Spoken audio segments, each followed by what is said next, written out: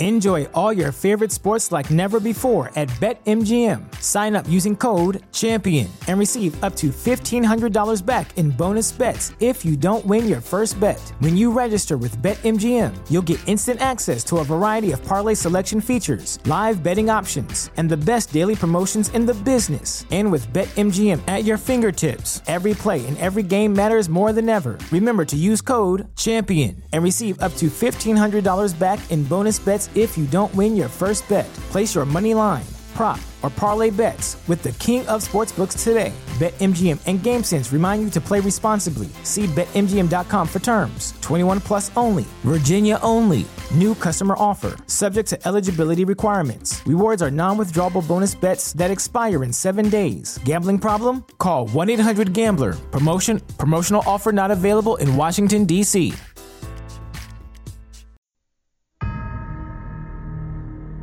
They are America's first line of defense. Best of friends. I'm the captain. Nap of the earth. Here we go. Fierce competitors. Very nicely done. Almost as good as me. Ready to protect our nation against any threat. Carrying the nukes. You love having the power of God at your fingertips. Not tonight, buddy. But what if the enemy is one of them? What the hell are you doing?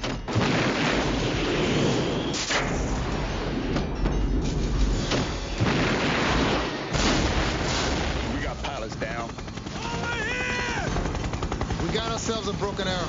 A broken what? It's what we call it when we lose a nuclear weapon. I don't know what's scarier, losing nuclear weapons, or that it happens so often there's actually a term for it. The only thing more dangerous than what he knows. They believe they've got an exposed core. They got to send in a nuclear emergency search team. By the time they find us, we'll be gone. Is what he's prepared to do. $250 million by 0900 Utah time. If you have not... Good God. I don't know what the big deal is. I really don't.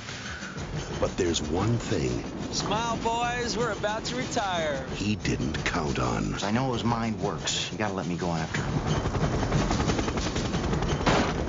Outstanding, Hal. That's the spirit. Would you mind not shooting at the thermonuclear weapons? And what are we doing? If you enter the wrong code 3 times, the nuke goes dead. Unless, of course, I already thought of that ahead of time. You just activated a nuclear warhead, my friend.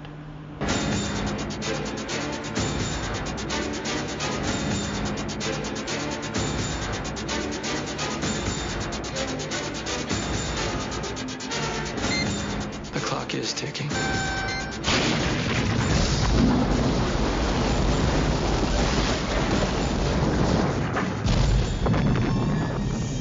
Care for a Coke or something? John Travolta. You lose. Christian Slater. You're out of your mind. Ain't it cool? Broken Arrow. A John Woo film.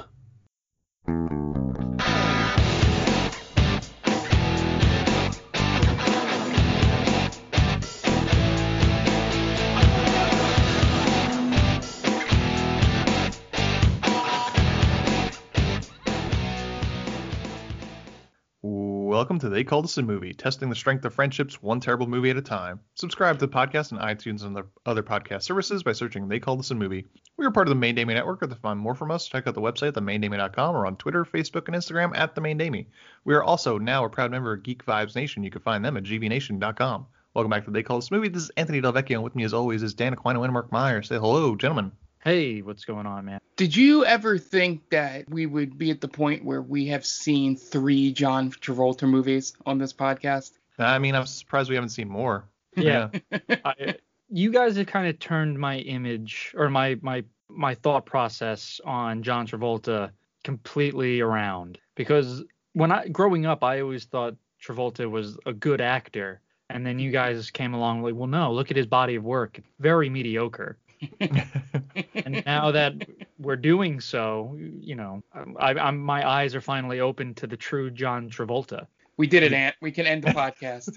Yep. We opened Dan's eyes on John Travolta. The real premise behind this whole show. Long game, man. That's incredible. Yeah. So he's oatmeal, right? Plain oatmeal. Yeah. I mean, that was such a great analogy where, you know, you had Travolta, who was the plain boring oatmeal. And then you had Nicolas Cage, who was he was like, I forget exactly, what was it? Thai food. Thai food, yes. So he's very spicy. You didn't know what you were going to get from that. This movie, though, is oatmeal trying to be Thai food. Yeah. It's oatmeal that's kind of laced with some LSD. Maybe not even that. Maybe a little more, just like cayenne pepper. And too spicy. But it just kind of doesn't go, but I see what you're trying to do. Yeah. Oh, man. The scenery that's chewed in this movie, my goodness. Yeah. But before we get into this week's movie, usually here is what we talk about, what we watched this week. I think there is a specific thing that we watched this week that we wanted to touch upon, as we are recording this on Valentine's Day in the afternoon. So, Dan, why don't you tell us what you watched this week? I watched what I thought was a different movie trailer, but it seemed to be very similar. It's this little thing called the Zack Snyder's Justice League. I don't know if you guys have heard of it. Okay, this is the movie that came out in 2017? Yes, but they're saying it's not. Oh, okay. But I'm confused because I saw the trailer and I saw a lot of the same action sequences and a lot of the same dialogue, which kind of, I had to rewind it just to make sure, hey, like someone hadn't accidentally posted the Comic-Con version of Justice League trailer. But no, sure enough, I saw Zack Snyder's dumb face on my phone. Like, oh, here's my movie. Check it out. Were you worried when you started watching that trailer, Dan, that you were being gaslit? I had to take a step back, and I wanted to actually, in all fairness, I wanted to see what was going to be put on the trailer, because maybe I'm wrong. Maybe this is going to be completely different, and it's not completely different. The core of it is the same movie with just sprinkled different things in there. Mm-hmm. This should have just been called Zack Snyder's Fan Service, the movie. Sure. Every day, as I'm sure you guys know, you get a new black and white picture, and then everyone goes fucking bananas. Yeah. So, like, for instance, the other day, they showed Batman on top of the fucking tank from The Dark Knight Returns. I don't know if you gentlemen have read that comic. I tried to, and honestly, gonna be honest with you, the art is just too ugly for me to read that comic the whole way through. It is really bad. Yeah, Frank Miller's art had really gone downhill. I don't know if that's the aesthetic he was going for, because this is an ugly world that this whole story inhabits. Mm-hmm. I've never really read any other Frank Miller. I just know that the art in that comic completely turned me off. The story itself is phenomenal. I love the story. It's like the quintessential Batman story, really. Sure. If one of you were to come up to me saying, hey, I want to get into Batman, that's the first book I'm putting you. The art is not good. I don't think he was ever really known for his artwork. But still, in that book, Batman drives, it's a literal tank. It's ginormous. And I thought to myself, wow, that's cool. So wouldn't that have made more sense to put that fucking Batmobile in Batman v Superman when he uses it? Like, I thought he understands the character. But have you guys seen the trailer? I have. Okay. Yep. I'm curious to see what you guys think. Okay. Mark, why don't you go first? Because you guys have actually covered Justice League on this show when I was not there. So I want to hear if you've watched it. I don't know if you've seen the trailer yet. No, I have not at this point, but but I've seen the reaction to it. I imagine every time, I think I said to you guys in chat, and this is really the only thing I probably would say even if I saw the trailer, is that every time a new thing comes out about this movie, I just imagine all the Zack Snyder fans are just like Stan's dad in front of the computer and that one famous meme. And it's just, that's all I imagine. It's like, no matter what comes out or if this is any good or not, they're going to be in love with it. It's one of those things where some people just are so deep into wanting something to be good that no matter what comes out, it is good. Whether the evidence shows that it is not, it is good. So from what I saw, the only things I saw were that photo you mentioned in the tank, and then the reactions of the different sides going. A lot of people making Dan's point. That's like, I think I've seen a lot of these scenes before. And other people going, oh man, look how he reworked it. This looks so great. It's going to be amazing. And it's just going to be one of those things that no matter what happens or no matter how good it is, there's not going to be any objective, discourse about it. Sure. So I'll take a step back in terms of my enjoyment of DC movies. Man of Steel. The scenes in Smallville are cool. Anything that looks like a Levi's commercial, I like. But the stuff on Krypton, stupid, ugly. The Russell Crowe scenes when he's basically Ghost Dad on the ship, stupid.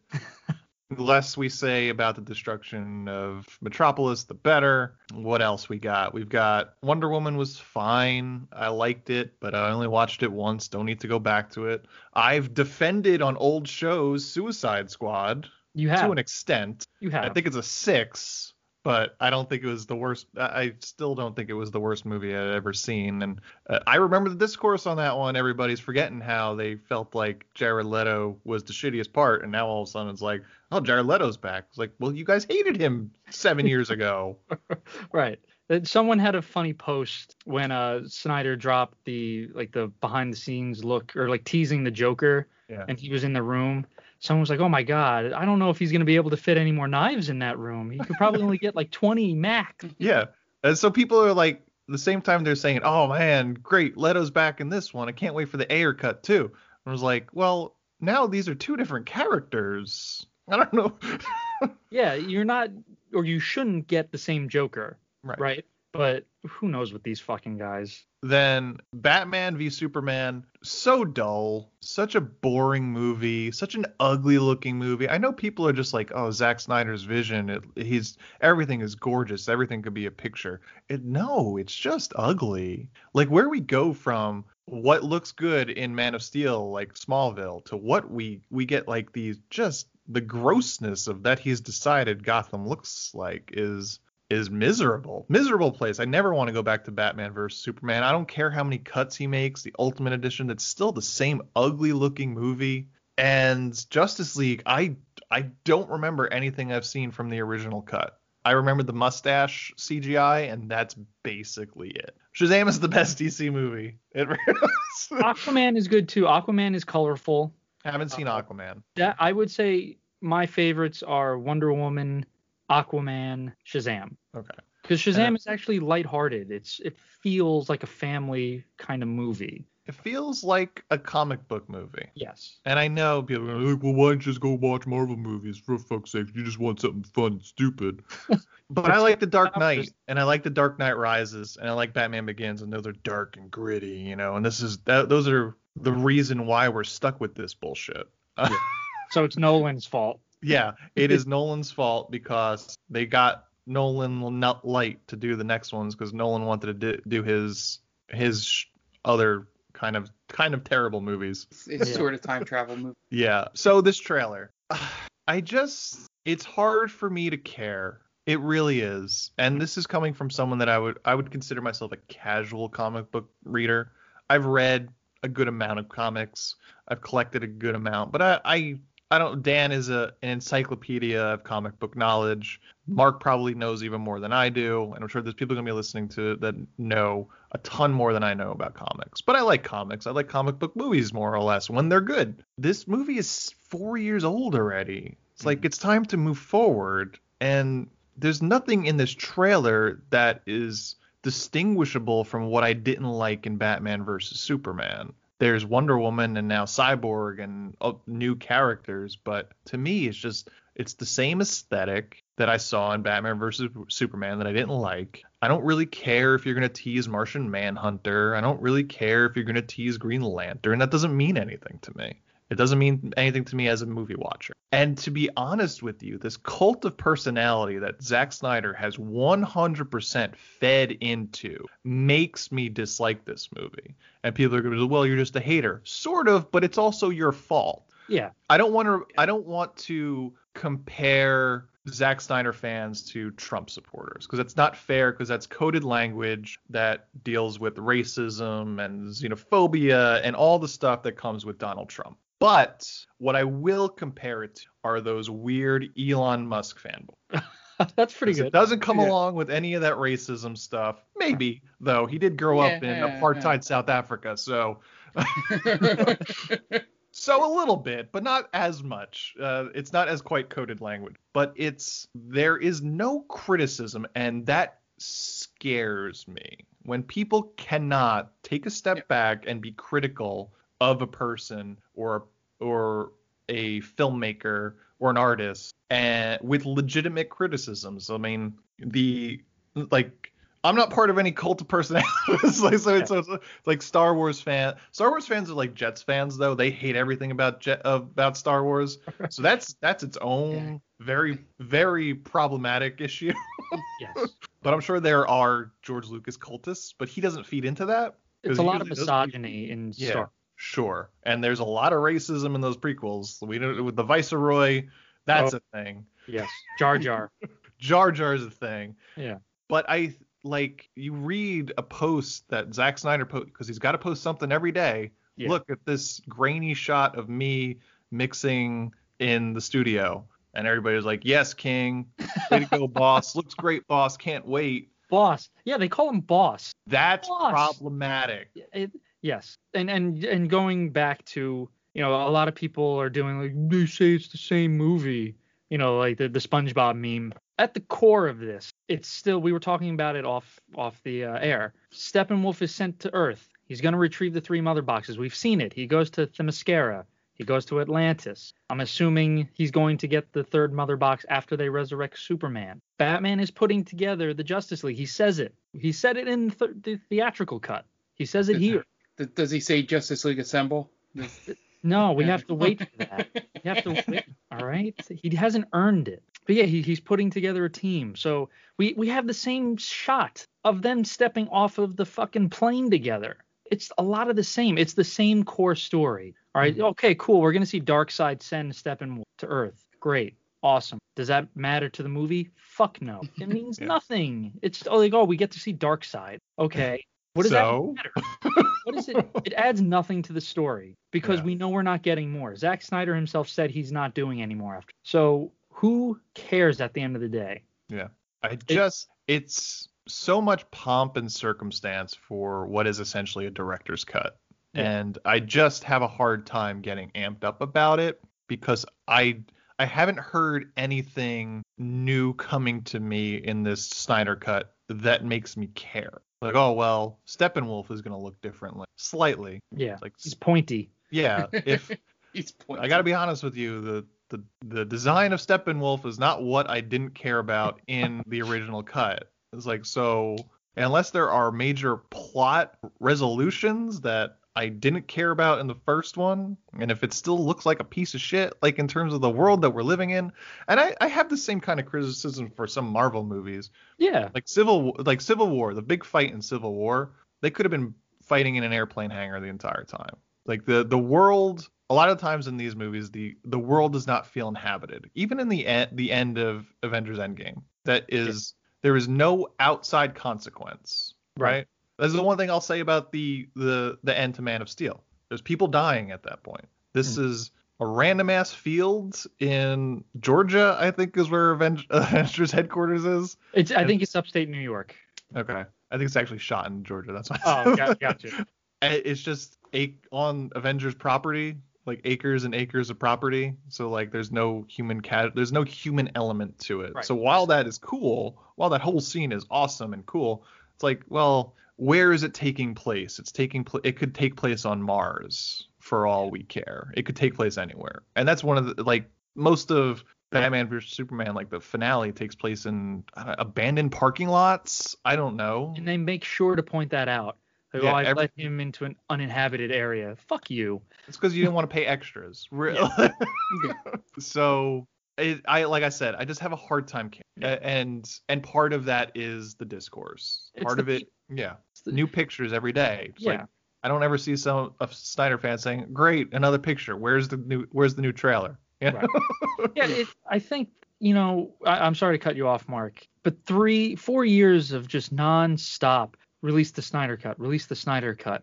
It's A, disturbing, B, fucking annoying. Yeah. You have no idea how you sound if you're just constantly saying everyone in their Twitter tags, Joe Schmo, # release the Snyder cut. Like, come on, man. Like, Snyder does not care about you enough to do this. It's his own ego being stroked for this movie. and it's so obvious. Yeah, he's trying to get his next movie financed. Right. And he bilked us. Well, not us. He bilked the studio. What is it? $70 million. Yeah. Yeah. Good for him, I guess. You know, he got his money. The ultimate grift. Yeah. So yeah, for $70 million, I'm gonna make almost the same exact movie, and they fell for it. Yeah, it comes from the same thing that I've seen a lot in both online and personal interactions, is that for some reason people in the last 4 to 6 years just don't want to be wrong about anything. Sure. And, you know, they have to be right. So this has to be good because they said it was going to be good 3 years ago. So no matter what we see from here on out, it's good, whether evidence is completely against that. Mm-hmm. And that's what I feel a lot when I see the Snyder fanboys, as we've been saying on Twitter. You know, just no matter what, you can make the most. Dan could present that rational argument he said in the beginning about it's the same dialogue, same fight scenes and stuff. They go, no, but it's different. Right. You don't understand. You know, we were right. You know, sort of mentality. And I think that's more the thing that where maybe me and Ann are on the same page and just saying it differently. That's the main reason why I am turned off by it, despite the bit we have on this show that I essentially defended it in the Justice League podcast. It's just I don't care. You know, I had no care for any of the new DC movies. I think I've seen 2 of the 4 of them. You know, outside Wonder Woman is a different. I've seen both of those, but you know, I've only seen Justice League because of this podcast and Suicide Squad. You know, since Man of Steel came out and started this all over. Yeah, I have no interest in seeing Batman v Superman. As much as I hear Aquaman and is good, not really. You know, I'll probably see The Flash because I like Ezra Miller and I just want to see what he does with it. But like, unlike Marvel, where I genuinely got excited about it, it does nothing for me, and the fans make it even worse. I'll say one more thing, and then we can move on from this, unless you guys have something else to say. Nope. But I'll rest my case. As far as the Vision goes, I don't buy into it because he's flip-flopped a few times about, oh, it's going to be a movie. It's going to be a theatrical movie. It's going to be a mini-series. Now it's going to be a 4-hour movie. So clearly he's cutting things. Yeah. Right? So even then, I feel like we're not getting, quote-unquote, the true Vision. And maybe there'll be a Snyder cut of the Snyder cut that has the 2 extra hours, apparently. But I can't imagine this movie being bad in the sense that he's been giving everything to make it good. Not that I'm going to enjoy it. I might not even watch it, but you know, you've had 4 years to correct the mistakes. You've been given a ton of money to do it. Now, if you fail, I honestly don't know if you should try to do like anything again. Right? Like you're given the king of all do-overs. Well, if it fails, the goalpost would move once again, and it'll be, well, it wasn't as bad as the first cut. Right. And then that's what you can cling to. Yeah. Well, it wasn't just good for you guys. With everything involved, it shouldn't be any worse than a 6. Right. And you know, that's what we were saying. You know, like I can't wait for this movie to come out. It'll get its 3.5 stars. Everyone will, you know, cream themselves, and then we'll move on. Yep. That's what I just want it to be released already at this point. Just release it, give the people what they want, and then we can move on with our lives. Yes. And talk about how a president can be impeached twice and incite violence and not lose his fucking job. And we'll vote for him again in 2024. Right. But this is not a political podcast. Oh, I thought we were going to talk about Sonic Attack 2. No, shh. No, we're not. We're gonna move on because it's time for an ad break, and we will be right back. And welcome back. And now it's time to get into this week's movie. And this week's movie was picked by Mark. So, Mark, you want to introduce this week's movie? Yeah. So I chose Broken Arrow, the John Travolta, Christian Slater, Howie Long-led movie about nuclear warheads getting lost in the Utah desert. So I chose this for multiple reasons. Number one was I was looking through Amazon Prime and realized I have a whole lot of John Woo movies on there, and that we have not done a John Woo movie. So I was like, hey, we should at least do one of these. And I didn't want to do the good one, which is Face Off, that was on there. And plus, we've already done enough Nick Cage and John Travolta stuff. So I was looking through, and then I found Broken Arrow near the end. And I was like, the only things I remember from this movie is that there's a dumb boxing scene in the beginning of the movie, and that they are running around the desert and Howie Long is in it. So, needless to say, I didn't remember anything else about this movie except for that boxing scene at the beginning of the movie. So, I was excited just to see, from what I read on Letterboxd and stuff like that, it was like a John Woo movie that wasn't a lot of the same tropes of a John Woo movie that we know and love. We'll get to that when we describe, go through the plot and stuff like that. But it was one of the rare ones that I haven't seen multiple times. I think I've seen it once or twice. It wasn't one of the ones I had on VHS back in the day, like Face Off. And I was just like, wanted to relive it and thought John Woo would be a perfect thing for this podcast. Okay, great. Dan, where are you coming from with Broken Arrow? Okay, so I have never seen this movie, and I'm very upset that I haven't, because this is crazy, this movie. I love it. No one takes any damage in this movie. Like, none of the main characters get hurt ever. It's pretty awesome. We're talking about the boxing scene in the beginning. I think John Travolta hits Christian Slater with like 100 haymakers, and Slater never shows a bruise, let alone just like a little bit of blood. He gets ejected out of a crashing bomber, right? A stealth bomber jet. He gets ejected out. He's fine, just a little dusty. This is annoying. Travolta chews the scenery like no other in this movie. It's pretty phenomenal. I didn't know it was a John Woo movie, so when I saw it was, I immediately perked up. Like, oh, I'm excited now. This is gonna be a lot of fun. Yeah, this is just like peak 90s cheese. It was very good. Yeah. So I've seen this movie once before. We own this on VHS, and I'm pretty sure it was sight unseen, sort of Columbia House. My parents were like, oh, look, 12 movies on VHS for like a cent a piece. Pick some movies. And it was probably a one my dad picked. It was like, oh, John Travolta, he's from Brooklyn, so I'm going to pick this movie.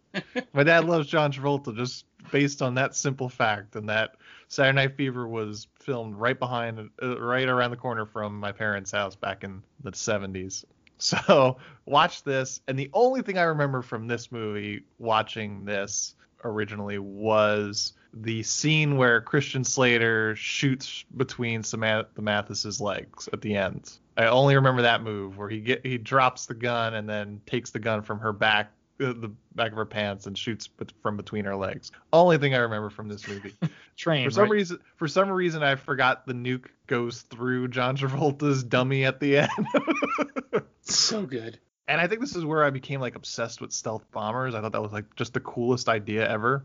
Back in when I was like 11, it's like these things that could drop nukes and no one could even see them. But they were relatively new, right? I think so. Yeah. From what I know, that they were relatively new. Yeah. I forgot how close to similar the plot is to The Rock. It's pretty close. I mean, The Rock has a little bit of more of a Die Hard aesthetic to it because Nick Cage and Sean Connery got to break into it. But still, yeah, it's a military guy basically holding the country for ransom with a specific weapon. And this came out like 5 months earlier. This came out at the beginning of 96. Rock came out in like May of 96. Yeah, it's fine. It's fun. It's stupid. 90s cheese is so good. Yeah. Even when it's bad, it's kind of good. It's not quite Con Air level in terms of quality. I think Con Air, to me, Con Air is the pinnacle of 90s cheese. It's the best 90s cheese movie ever. Yeah. Always be. But this is like second tier. This is like B Squad. The Rock is probably A Squad. This is what would be in here. Face Off. Face Off, yeah, it's probably very similar. What's Armageddon? Is Armageddon A Squad or B Squad? I'd say more B. B Squad, yeah. I mean, it's got an A-list. It's got an A-tier cast. Yeah. But just the silliness of the plot and the effects and all that, I'd put it more B. Okay. What's the U.S. Marshals is probably B. Oh yeah, list. I forgot about that one. Yeah, that's B. Borderline C. Yeah. I'm trying to think about the 90s. Does Die Hard 3 make a? Die Hard 3 is A-list. A-list, yeah. Samuel L. Jackson by himself in that movie is phenomenal. Zeus, get off my cloud, motherfucker. Yeah, I agree. I think we were talking about it off the recording. the person who makes it furthest in this movie is not who you would expect it to make. Yeah. I also don't know what accent John Travolta's going for in this movie. Yeah, it's a little all over the place. There's sometimes where it exists, sometimes it doesn't. Sometimes it's a little southern. What was that? I think he was just going for crazy. Right, yeah. It's John Travolta's version of crazy, which is it only ticks the meter so much too. Yeah, I think, and I immediately recognized who the villain was, like, pretty quickly. It was almost like record-breaking time. Oh yeah, he's the bad guy. Yep. Yeah, and I love how they try to shoehorn a boxing term into the plot of the movie. Oh, I have conversations about that specific scene. Don't worry about it. The audacity. It's a real silly movie. I was because Howie Long was in this, and we'll go through the cast, and surprise, surprise, he is the man on the inside, basically. And I was getting a little concerned because it seemed like he wasn't going to make that turn and he was going to die. And then I was like, oh, I don't know. Like, I forgot that Howie Long was a bad guy in this. And I was like, is he going to die right here? Because he's doing a pretty good job of hiding his tell. And then, sure enough, he did.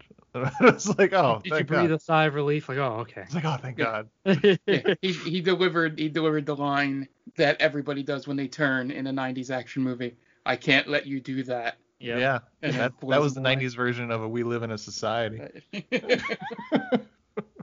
So, Broken Arrow from 1996 is directed by John Woo, the director of the excellent Hong Kong films A Better Tomorrow, Hard Boiled and The Killer, and his less quality American films include Hard Target, Face Off, Mission Impossible 2, and Windtalkers, among the others. It's also written by Graham Yost, writer of Speed, Hard Rain, another Christian Slater movie, and the creator of Justified. It stars John Travolta, Christian Slater, Samantha Mathis. We got to pump up the volume reunion, baby. Yeah. Also Ferngully the Last Rainforest, too.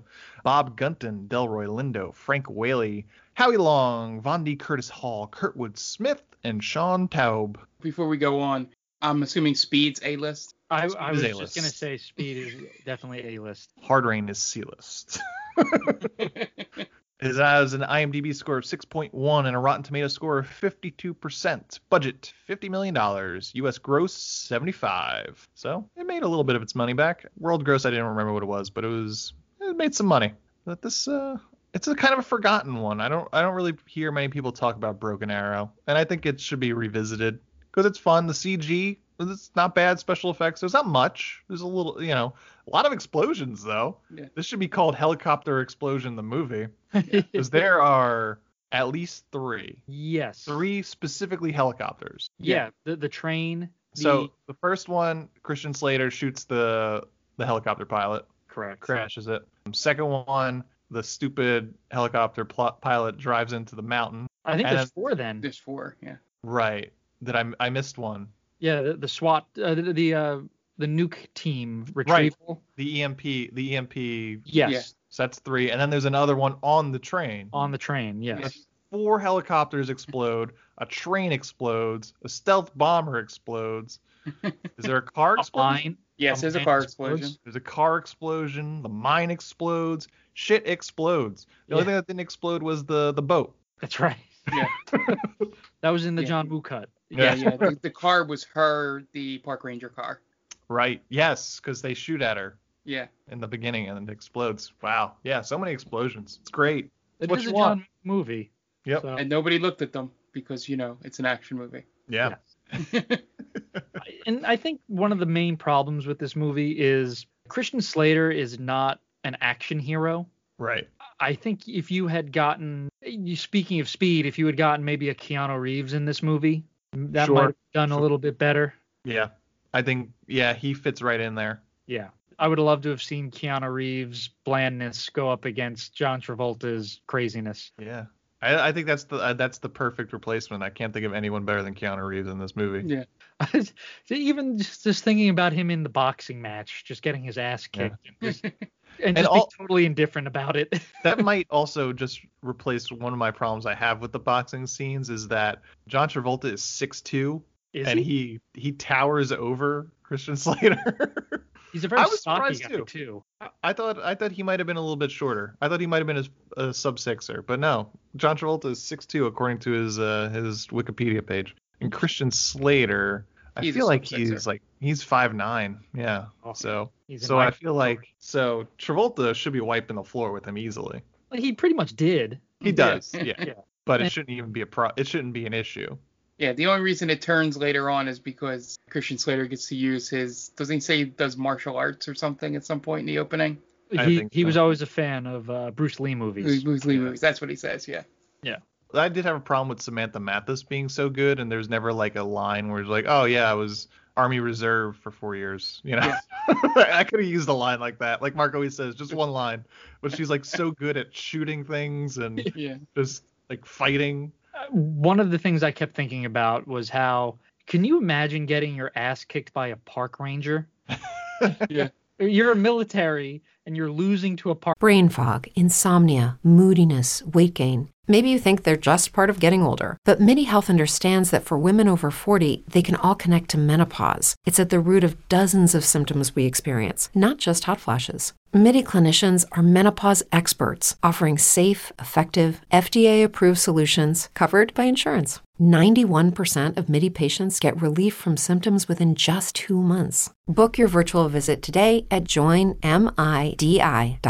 Park ranger. It has nothing to do that, she's a woman. That right. Zero to do. Just a park ranger is not supposed to be physical. You know what the extent of a park ranger's job is? Excuse me, sir, could you please get off the trail? Thank you. That's a park ranger. Yeah. It's like the guys in the beginning that shoot those campers were perfect park rangers. Really shouldn't be having an open flame over here. I'm gonna need you to put that out and please exit the park. And you didn't have to kill them. No, not at all. They were just about to leave. Like, oh, okay, yeah, we'll go. We'll put the fire out. Bang bang. Very necessary. Very unnecessary. And I think even the warden from Shawshank is just like, what the fuck, man? Get him out of there. Oh, he was another big problem I had with this movie. He was so annoying, the warden. We were talking about before, just constantly. Oh, I thought you planned for this. Oh, I'm paying a lot of money. Like, oh my God. When Travolta hits him in the throat with the flashlight, I was like, thank God. It's the best thing Travolta's done in years. You want to get into the plot? Sure. All right. What do you got for us, Dan? So we're going to plug our friend Tia and her podcast, Top 10 with Tia. It's a weekly podcast where Tia and her friend Brittany go over top 10 lists. So top 10 John Woo films, top 10 Snyder movies, whatever you want, it's there. She's a good friend of the podcast. You could follow her at TC_Stark. She also writes for Geek Vibes Nation. She's a phenomenal writer, just a good person. So go give her a follow and tell her we said hi. Okay, great. And we're going to be right back with the plot. But before we do, we're going to take a minute to listen to some messages from friends of the podcast. So we will be right back. Hey, this is Ken M. Padawan J. Coach Duffy. From the Ocho Duro Parlay Hour podcast. Every week, the ODPH is talking sports, movies, TV, comics, and more. It's always a parlay of topics on each episode. You can find the ODPH on Apple Podcasts, Google Podcasts, iHeartRadio, Spotify, Stitcher, Podbean, and wherever you find great podcasts, such as the one you're listening to right now. Don't forget to check out OchoDuroParlayHour.com, where you can find the links to all of the ODPH social media accounts, links to the bands whose music you hear each week on the show, hashtag 607 podcast info, and parlay points, our companion blog section of the show. Thanks for listening to the ODPH. Now get back to your regularly scheduled podcast. Welcome, travelers. Seems like you're looking for a story. Well, I got one for you. It involves adventure, friendship, and all sorts of... Earl, why don't you tell him about that time I stole that big-ass melon? Yeah, I was going for more... Or you could tell him about the time I kicked her ass, Earl. I wouldn't ever tell him. Do I need to get my ref gear on? Okay, everyone, shut up. Now come with me as I tell you a story from afar. Hey everybody, my name's David. I'm the DM for From Afar Podcast. From Afar Podcast is all about four friends separated by distance, but brought together by adventure. Hope you all stop by and give us a listen. Thanks. And welcome back. And now it's time to get into the plot for Broken Arrow. We open on a boxing match between Christian Slater and John Travolta. And John Travolta is dominating, basically giving Christian Slater life lessons as he's kicking his ass. But I will say that Slater makes the boxing look better than Travolta does. Yeah. Travolta plays Vic Deakins, Slater plays Riley Hale. True 90s action movie names. After the boxing match, they get dressed. Travolta smokes a cigarette like a weirdo and tells Slater that he doesn't have the will to win. And they go meet with the general. I just wanted to go take a step back. Travolta, I don't know what Travolta's doing with that cigarette. It just looks off. Yeah. Just the way he holds a cigarette. Might have to go back and look at it. I think he's trying to make it look cool, but it's just weird. And the beginning of the movie pretty much tells you everything that's going to happen throughout the rest of the movie. Right? Yep. It basically sums up the entire movie in that boxing. Yep. So they go meet with the general. And they get briefed on a simulation mission that they're going on. Basically, they're taking out a stealth bomber with some nukes on them to see if the radiation glows enough to be picked up by the radar. Meanwhile, a guy posing as a park ranger shoots 2 campers that are camping in a national park. And the warden from Shawshank shows up with a bunch of goons and takes control of some nefarious operation. As Deakins and Hale start to simulate a mission, we meet the ground team that are trying to detect them, headed by Delroy Lindo. So they go into stealth mode and the cat and mouse game begins. What I love about this scene is the room that they are in tracking them looks like the least military operations room. It's like they just found like a closet with this thing in the middle and just put a bunch of TVs in it. It's Wonder Woman's room from Wonder Woman 84. Yeah. It has a B movie quality to it. Yeah. Meanwhile, Park Ranger Terry Carmichael gets a call from dispatch that a suspicious group of vehicles entered the park, and she says she'll go check it out. While Hale and Deakins talk about being in the Air Force and being a lifer or not, Deakins then attempts to shoot Hale in the head, which winds up being a slap fight while they're still strapped into their seats. Looked like 2 kids fighting while they're in car seats. What a bad... And I think that's a bad spot to have a gun, like to shoot a gun in the pilot seat. Right. If you miss, you're going to lose cabin pressure. Yeah. Right. And it's just you're taking a lot to chance there.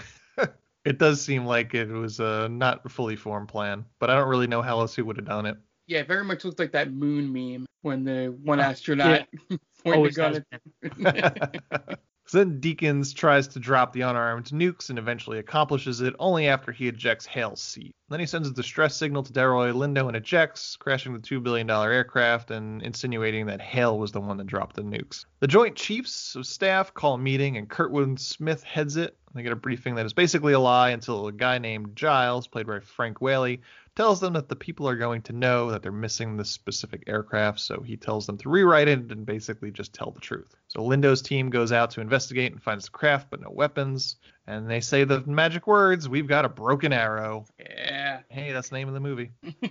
Kurtwood Smith, criminally underutilized in. Yeah, he's not even a bad guy. Yeah, I was very disappointed in that. I was waiting for the heel turn, never came. Yeah. One of my favorite delivered lines that sounded so like a line that would be realistically dropped is when Giles is saying to Kurt Smith's character, "I don't know what's worse, that this happens or that it has happened enough that you have a word for it." Mm-hmm. But fun fact, the phrase broken arrow is not actually used to refer to the theft, loss, or seizure of nuclear weapons or components from the U.S. That's known as an empty quiver. A broken arrow is defined by a terms of code, John reporting structure event and incident reports as a U.S. nuclear weapon accident that does not create the risk of a nuclear war. So I guess it doesn't. Oh no, it would, because they wanted to sell the nuke to like on the black market, right? Yes. So it would potentially create a nuclear war. Right. It should be. This movie should have been called Empty Quiver, but it doesn't sound that. It doesn't sound that good. I wouldn't watch Empty Quiver. Then Kruger from Seinfeld briefs the audience as to why they don't go off on impact, because they weren't armed. They believe that Hale was the one that went crazy. So it's the morning and Hale is in the desert, and then Pump Up the Volume reunion as Samantha Mathis pulls a gun on Christian Slater. Rather than both identifying themselves as government employees, which would solve a lot of tensions, they wrestle over the gun, knocking it out only a few hundred yards away. Eventually, Hale gets control of the gun, then gives it back to Carmichael, and she tells him that she has a radio in her truck if he needs to call for help. Delroy's team gets a reading on one of the warheads, so they helicopter into the desert to find it. Meanwhile, the warden's men shoot one of Delroy's men patrolling the area. Then Travolta gets a slow-motion entrance, and he's just so cool about everything. Nothing phases him. This Deakins, Deke as they call him. He has the swagger, Travolta. Mm-hmm. He hasn't lost it yet, but you could see it's kind of waning. Yeah. Right? It just seems phony. It seems put upon. Right. He was never. again, to me, he's not an action guy. Did this come out after Pulp Fiction? Yes. Okay. So is he riding the coattails of Pulp Fiction? Yeah. I guess because he was pretty cool as Vincent Vega. Yep. And then he had. Is this post Face Off too? This is before Face Off. So I believe Face Off was 97. 97, because that was Nicolas Cage's big year. He had Con Air and Face Off same year. Yeah, that was the one where he literally started filming Face Off a week after wrapping on Con Air. Yeah. That famous story. I love that saying, Nicolas Cage's big year. Yeah, it's huge, man. We got to make a movie called Nicolas Cage's Big Year. You know who I think would have been so much better in this role now that I'm thinking of it? Because you mentioned his swagger that he's just kind of not pulling off. Is it Kurt Russell? Oh, that's not bad. I was thinking, like, imagine Denzel Washington showing up with that swag. Yeah. As Travolta's character? As Travolta's character. Oh, dude. Yeah. Knocked it out of the park there. Yeah. Especially when he just comes over and over that hill in slow motion. And just him beating the shit out of Christian Slater, giving him the life lessons. Yeah. Would be so much better. Coming from Denzel, because Denzel, anytime he's talking, just sounds like everyone's dad, right? Yes. Yeah. He's dropping knowledge on you while he's eating the shit out. In the complete recast, it's Denzel teaching life lessons to Keanu Reeves. I'd watch that movie 100 times. I have that on Laserdisc, motherfucker. Yeah, that would definitely be A-list 90s cheese. Yeah. So the team finds the nuke, including Howie Long, who's totally not in on the plan. They don't zoom in on him at all when he's in the helicopter. The team finds the second warhead, and they get killed by Deacon's men for their trouble. And Howie Long then turns, thank God. Yeah, Anthony was very, very worried. Yeah. And then Howie Long's character gets on the radio, and he pretends that somebody else went crazy, and he dies. He gets shot, and he's doing this all as a pretend over the radio. And it's kind of incredible to cast Howie Long, who has no history of convincing acting, to act like a military man whose big scene is him acting like he's being attacked over the radio. To be honest, I didn't hate Howie Long in this movie. No, I thought he was okay. It's fine. Yeah. And that scene was very funny to me when he was like, "Oh, what am I gonna do?" Oh. Okay, yeah, that's kind of passable. I'll give it to you. It's no Firestorm, that's for sure. Meanwhile, Hale and Carmichael make it back to her Jeep, but they can't get a signal on the radio, and Hale gets nervous as he starts to hear a helicopter, so he pulls her out of the Jeep right before the helicopter starts shooting at it, causing it to explode. Chopper number 1 goes up. Or that's the car that blows up, sorry. The chopper chases after them, shooting at them. Meanwhile, Hale shoots at them with a handgun, and then eventually Carmichael distracts the pilot so Hale could shoot him, and the chopper crashes. That's the first chopper that could. Almost on top of Carmichael, but Hale pulls her to safety because she freezes like the chicks in Prometheus, running in a straight line. That's the one thing. When they're getting chased by the helicopter, they just continue to run in a straight line. Serpentine. Deakins and his crew see the chopper crash, and then Deakins and the warden have a dick measuring competition. Travolta is certainly making a choice with the possible accent he's trying to do. The first of two that he attempts to do, or maybe even more than two at a point in this movie. I guess this is when Travolta was planting the seeds of that Deakins was crazy. Sure. And it's just a little overdone. He quickens the pace of his cadence. That's how you know he's crazy, is because he's talking fast. And his accent is also just subtle enough so it could be like plausible deniability. It's like, I wasn't trying to do an accent. Like, it's there, but it's like you can't really call him on it that much, because but maybe he's not. I wonder how often actors do that, right? Like, some days they're just, I'm going to try something different without anyone knowing. Yeah. And it just really throws everyone through a loop. It's like just putting a little bit of lemon in your water. You're not 100% sure it's there, but something's off. Or something's great. Yeah, that's true. Right. I didn't ask for it. I didn't know I needed this, but I'm glad I got it. So the Joint Chiefs realize that this may have been on purpose, but they still think Hale is the guy that stole the warheads. Hale tells Carmichael about the stolen warheads, and then they spot the trucks driving towards the river. And then they decide to just jump on one of the trucks, and in one of the silliest car chases ever ensues. Hale gets tossed off the truck and starts to get run down by the other one, but Carmichael tosses him the handgun as he's running full speed, and he catches it, and he jumps back into the back of the truck. So now Carmichael and Hale have the truck with the warheads on it, and in order to get away from Deakins, Hale rigs a flare to a gas can, and it explodes on Deakins' car, which he says he learned in Trenton, New Jersey, which I find offensive. New Jersey, the birthplace of Captain America and throwing car bombs? Molotov cocktails? Yeah, I'm offended too, because that's more of a Jersey City move than Trenton. They feel seen. Yeah. Hale and Carmichael take the warheads to an old copper mine, but they realize that Deakins was already at this copper mine, and he was planning to bring the warheads there too. So then they take the nukes off the truck, and Hale's plan is to put the wrong code 3 times, and it's supposed to shut the warheads down completely. So it's like an iPhone. Yeah. And it takes entirely too long to do this if this is his plan. Deakins calls on the Jeep phone. It turns out he thought of what Hale would do, so when Hale plugs in the wrong code, it actually activates the bomb, and with about 30 minutes before it explodes. That makes no sense, because doesn't he think that Hale is dead? Well, he thought Hale was dead, but once the chopper explodes, he assumes that he's alive. So is that when he has the ability to do that to the nuke? I think this was just a failsafe. Okay. I don't think he necessarily thought Hale would be the guy doing it. He thought that if somebody were to try... deactivate the bombs. It would be. Because I was going to say, he says he's in control, so then that would have meant he knew that Hale was going to die, or Hale was going to live, even though he said Hale was dead. Yeah. So the plan has gone slightly to shit here. Yes. But he had a fail-safe for if somebody else picked up the bomb.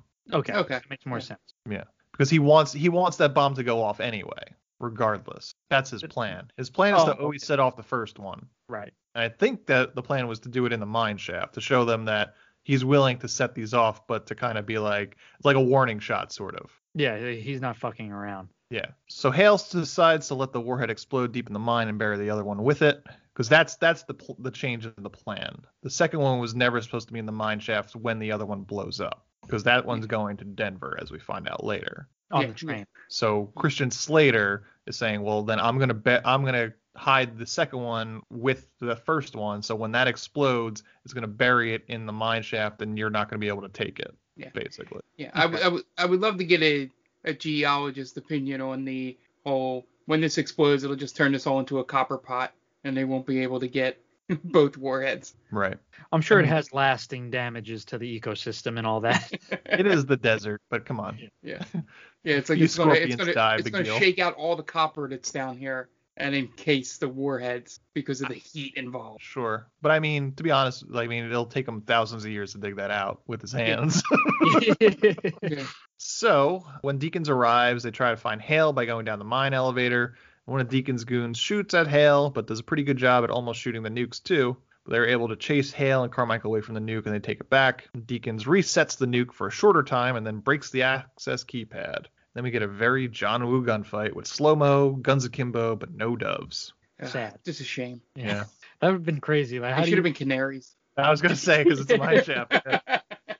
I would have accepted either or. Just doves out of nowhere. And we're like, oh, it doesn't need to make sense. After a few goons die, the gunfight ends, leaving Carmichael and Hale trapped. So Deakins and Hale talk. Turns out that they're planning on hiding the nuke in the radiation department of the St. Jude's Hospital in Salt Lake City so that Deakins can sell it to some beneficiary so he could get a stake in Volvo.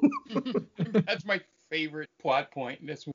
Was that like an up-and-coming company? They make the safest cars in the world, apparently, and he's going to get a 5% stake in the company. And live off the dividend. Stonks. It's kind of like the plan for Hans Gruber, right? When they're busy sifting through the ashes, we'll be on a beach collecting 20%. Yeah. I just wants that interest, baby. At least Gruber was kind enough to not tell us what he was investing in. Mercedes-Benz. Right. Yeah. Pick a better car company, at least. Right. A more flashy car company. Yeah. I'm investing in Kia. Volvo was the only one willing to pay money for it. Right. Volvo and Coca-Cola sponsored this movie. Yeah, it's a strange turn of events. It's a weird reason to be a bad guy. Yeah. It's just so complicated. It's just right. $250 million. That's right. All you have to say is, I'm going to sell this to the highest bidder. I'm going to take that money and retire. That's all we need to know, John. We get it. We all want to do it. And I also like the brush off that we skipped over a little bit earlier, where the one Joint Chiefs general goes, well, this is a really difficult way to get your hands on nuclear warheads. You can just go to a Soviet bloc country and get them for the price of a BMW. Yeah. Why I like to see the stakeholders meeting when John Travolta shows up at the Volvo stakeholders meeting. What would you do? Oh, I just stole some warheads for 5% of this company. Does that make him majority stockholder? I would assume someone's got like 51%. Okay. That's usually how it works, right? Yeah, that'd be hilarious if John Travolta's character becomes a majority shareholder just from stealing nuclear warheads. So, Deakins and his goons leave Carmichael and Hale to die in the explosion, dropping a couple of grenades down the mine shaft for good measure. When Carmichael realizes that there's a part of the mine that goes to the river. As Deakins and his crew leave, a federal helicopter team chases them down. And the warder mouths off, so Deakins hits him in the throat with a flashlight and he suffocates. Then Deakins turns off the truck and all electronic equipment and waits for the nuke to go off. When it does, the ground shakes, but most of the damage doesn't escape the mine. But the EMP shuts down all the radio communications in the helicopter system, and the helicopter crashes and explodes. Helicopter 2 down. Carmichael and Hale follow the river and happen upon Deakins and his men and a boat waiting for them. While they try and steal the boat, the men start coming back with the nuke, so Hale jumps out. Carmichael fails to and hides under a tarp, and the boat sails away. It's one of those things where they wouldn't notice extra weight on the boat. I don't remember there being a huge bump on that side of the boat. What's this tarp doing here? Yeah, Tarps are always so convenient. They're always in boats. Yeah, or in the back of cars. Yeah. How convenient. Yeah. Deakins sends a message to the Joint Chiefs demanding $250 million or he's going to set off the bomb. Meanwhile, the feds find Hale and pick him up. Meanwhile, Carmichael hops onto the truck carrying the nuke, and Hale meets up with Delroy Lindo and Frank Whaley, and they discuss what Deakins' plan is. And then the caucasity of Hale thinking he needs to explain the rumble in the jungle to Delroy Lindo. I'm so glad you put that in your notes, because I thought the same exact thing. How dare he? Lindo would have been 22 at the time of the rumble in the jungle. Slater would have been 5. He remembers. No one forgets. It's not so much that Christian Slater remembers, but the idea that Delroy Lindo would be a 22-year-old black man, right, in 1974, I think it was, and not know what rope-a-dope meant. Yeah, right. Yeah. And I like how he explains the full thing. He says, Muhammad Ali and George Foreman in Zaire. Yeah. Oh, thanks. No fucking shit.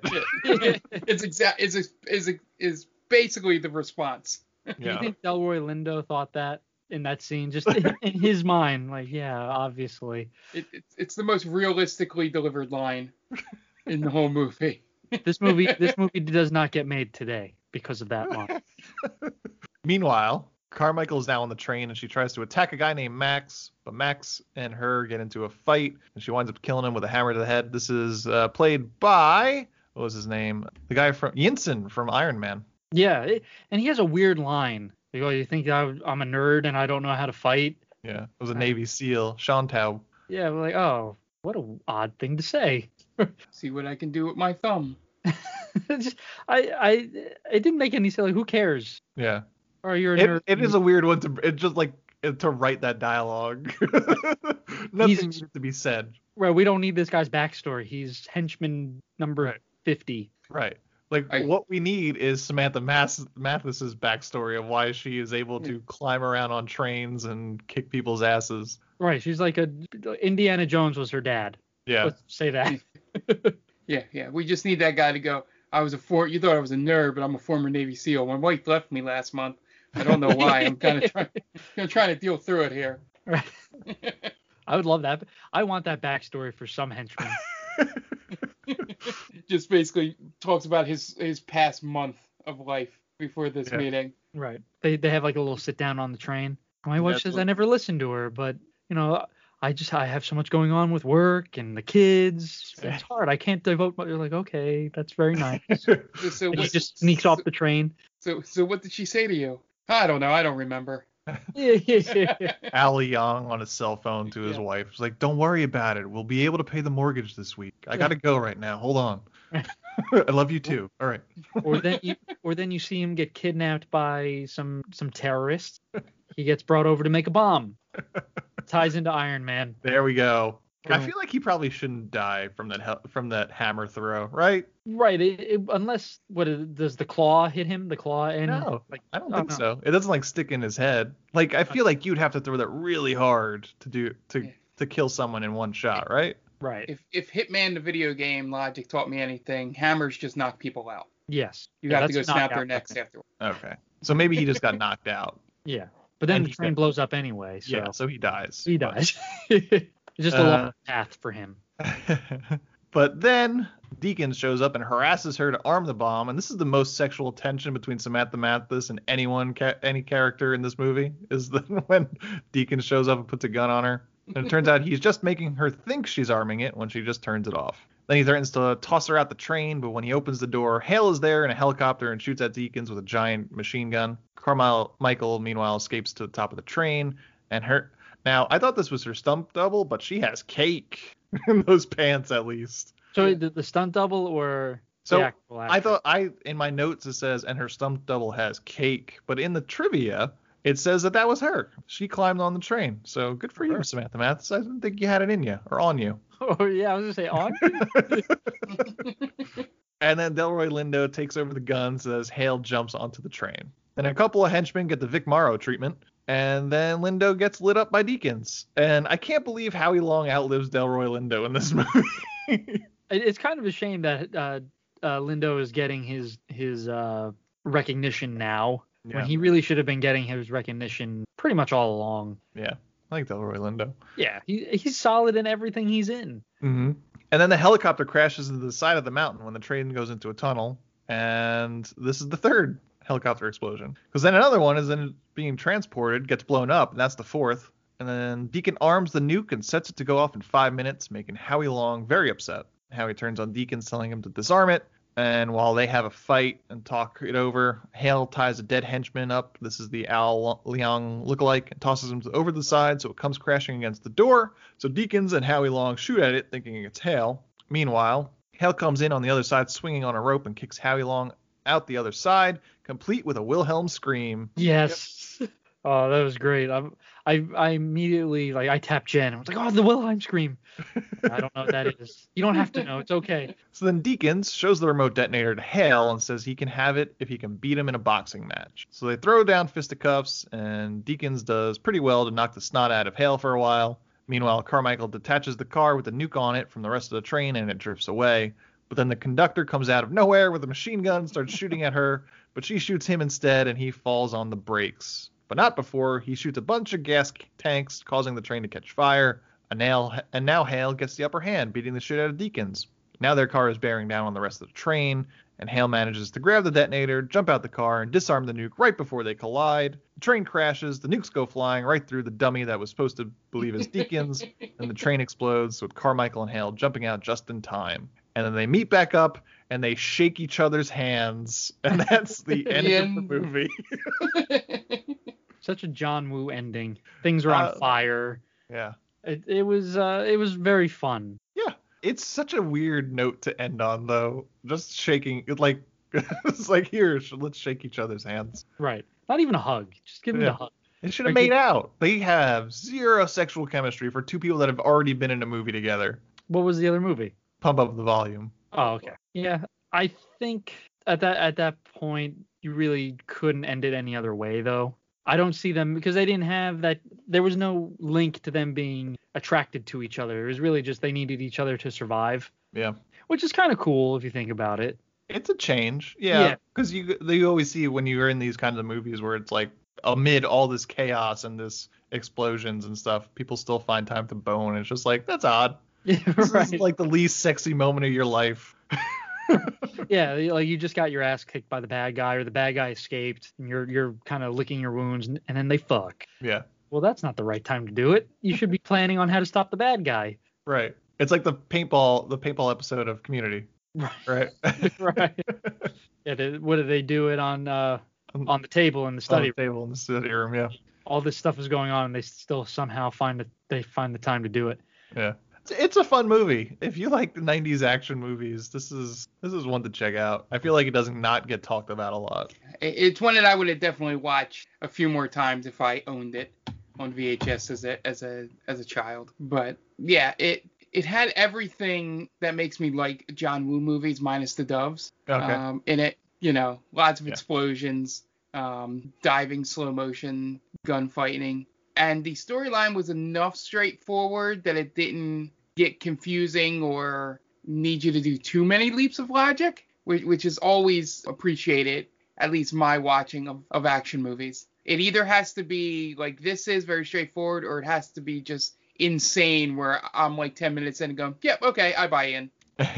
Yeah, I got that. I'm good. I'm good with this being insane. But yeah, I'm just glad there wasn't any like stupid twist at the end or something. It was very, very straightforward. Good guy gets bad guy, saves the day sort of ending. Yeah, I enjoyed this movie, but I don't need to see it again. I think I've had my fun and my fill of it, and I accept it for what it was, a B-tier action 90s movie, and that's okay. Yeah.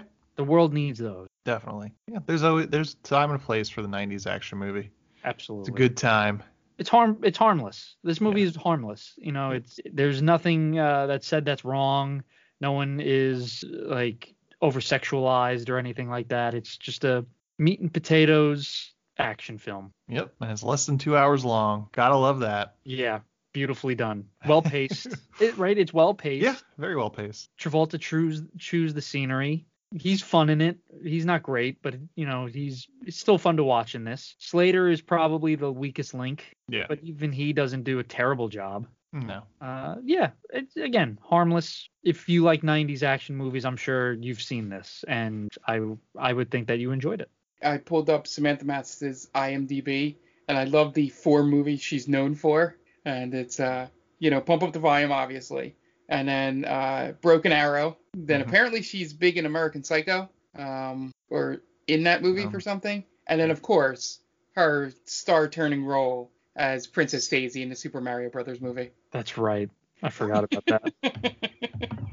What a group of 4 movies to be the first 4 known for on your IMDb. Right.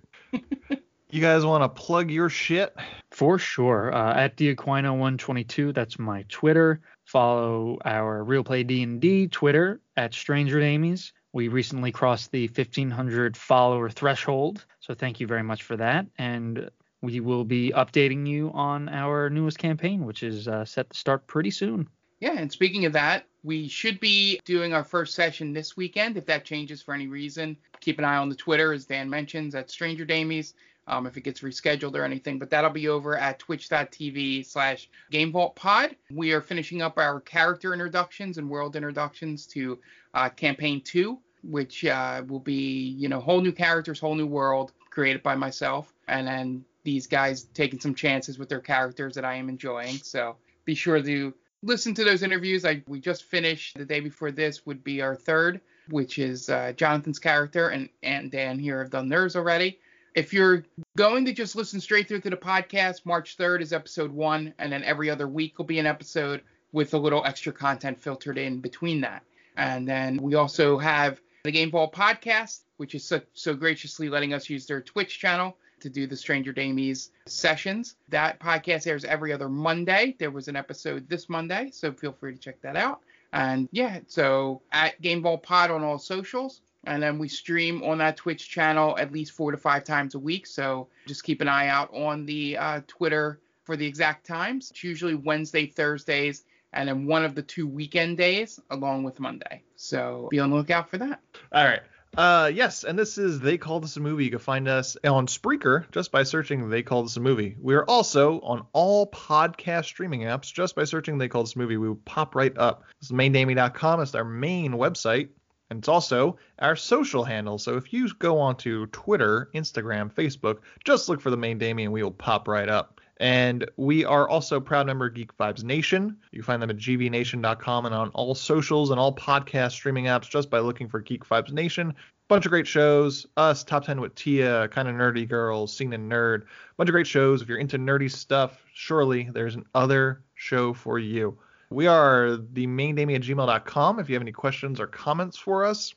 want to suggest a movie to us, you want to tell us we suck. Either way, themaindamey@gmail.com is the place to do that. If you can, 5-star rating on iTunes or any podcatcher that you have would be greatly appreciated. Love those reviews. 5 stars helps us out a great deal, helps us get noticed. We would greatly appreciate that. And that's going to wrap this up. This movie has been Broken Arrow, and the director is John Woo. So for Dana Klein and Mark Myers, this is Anthony DeVecchio telling John Woo, well, you certainly made a movie, didn't you?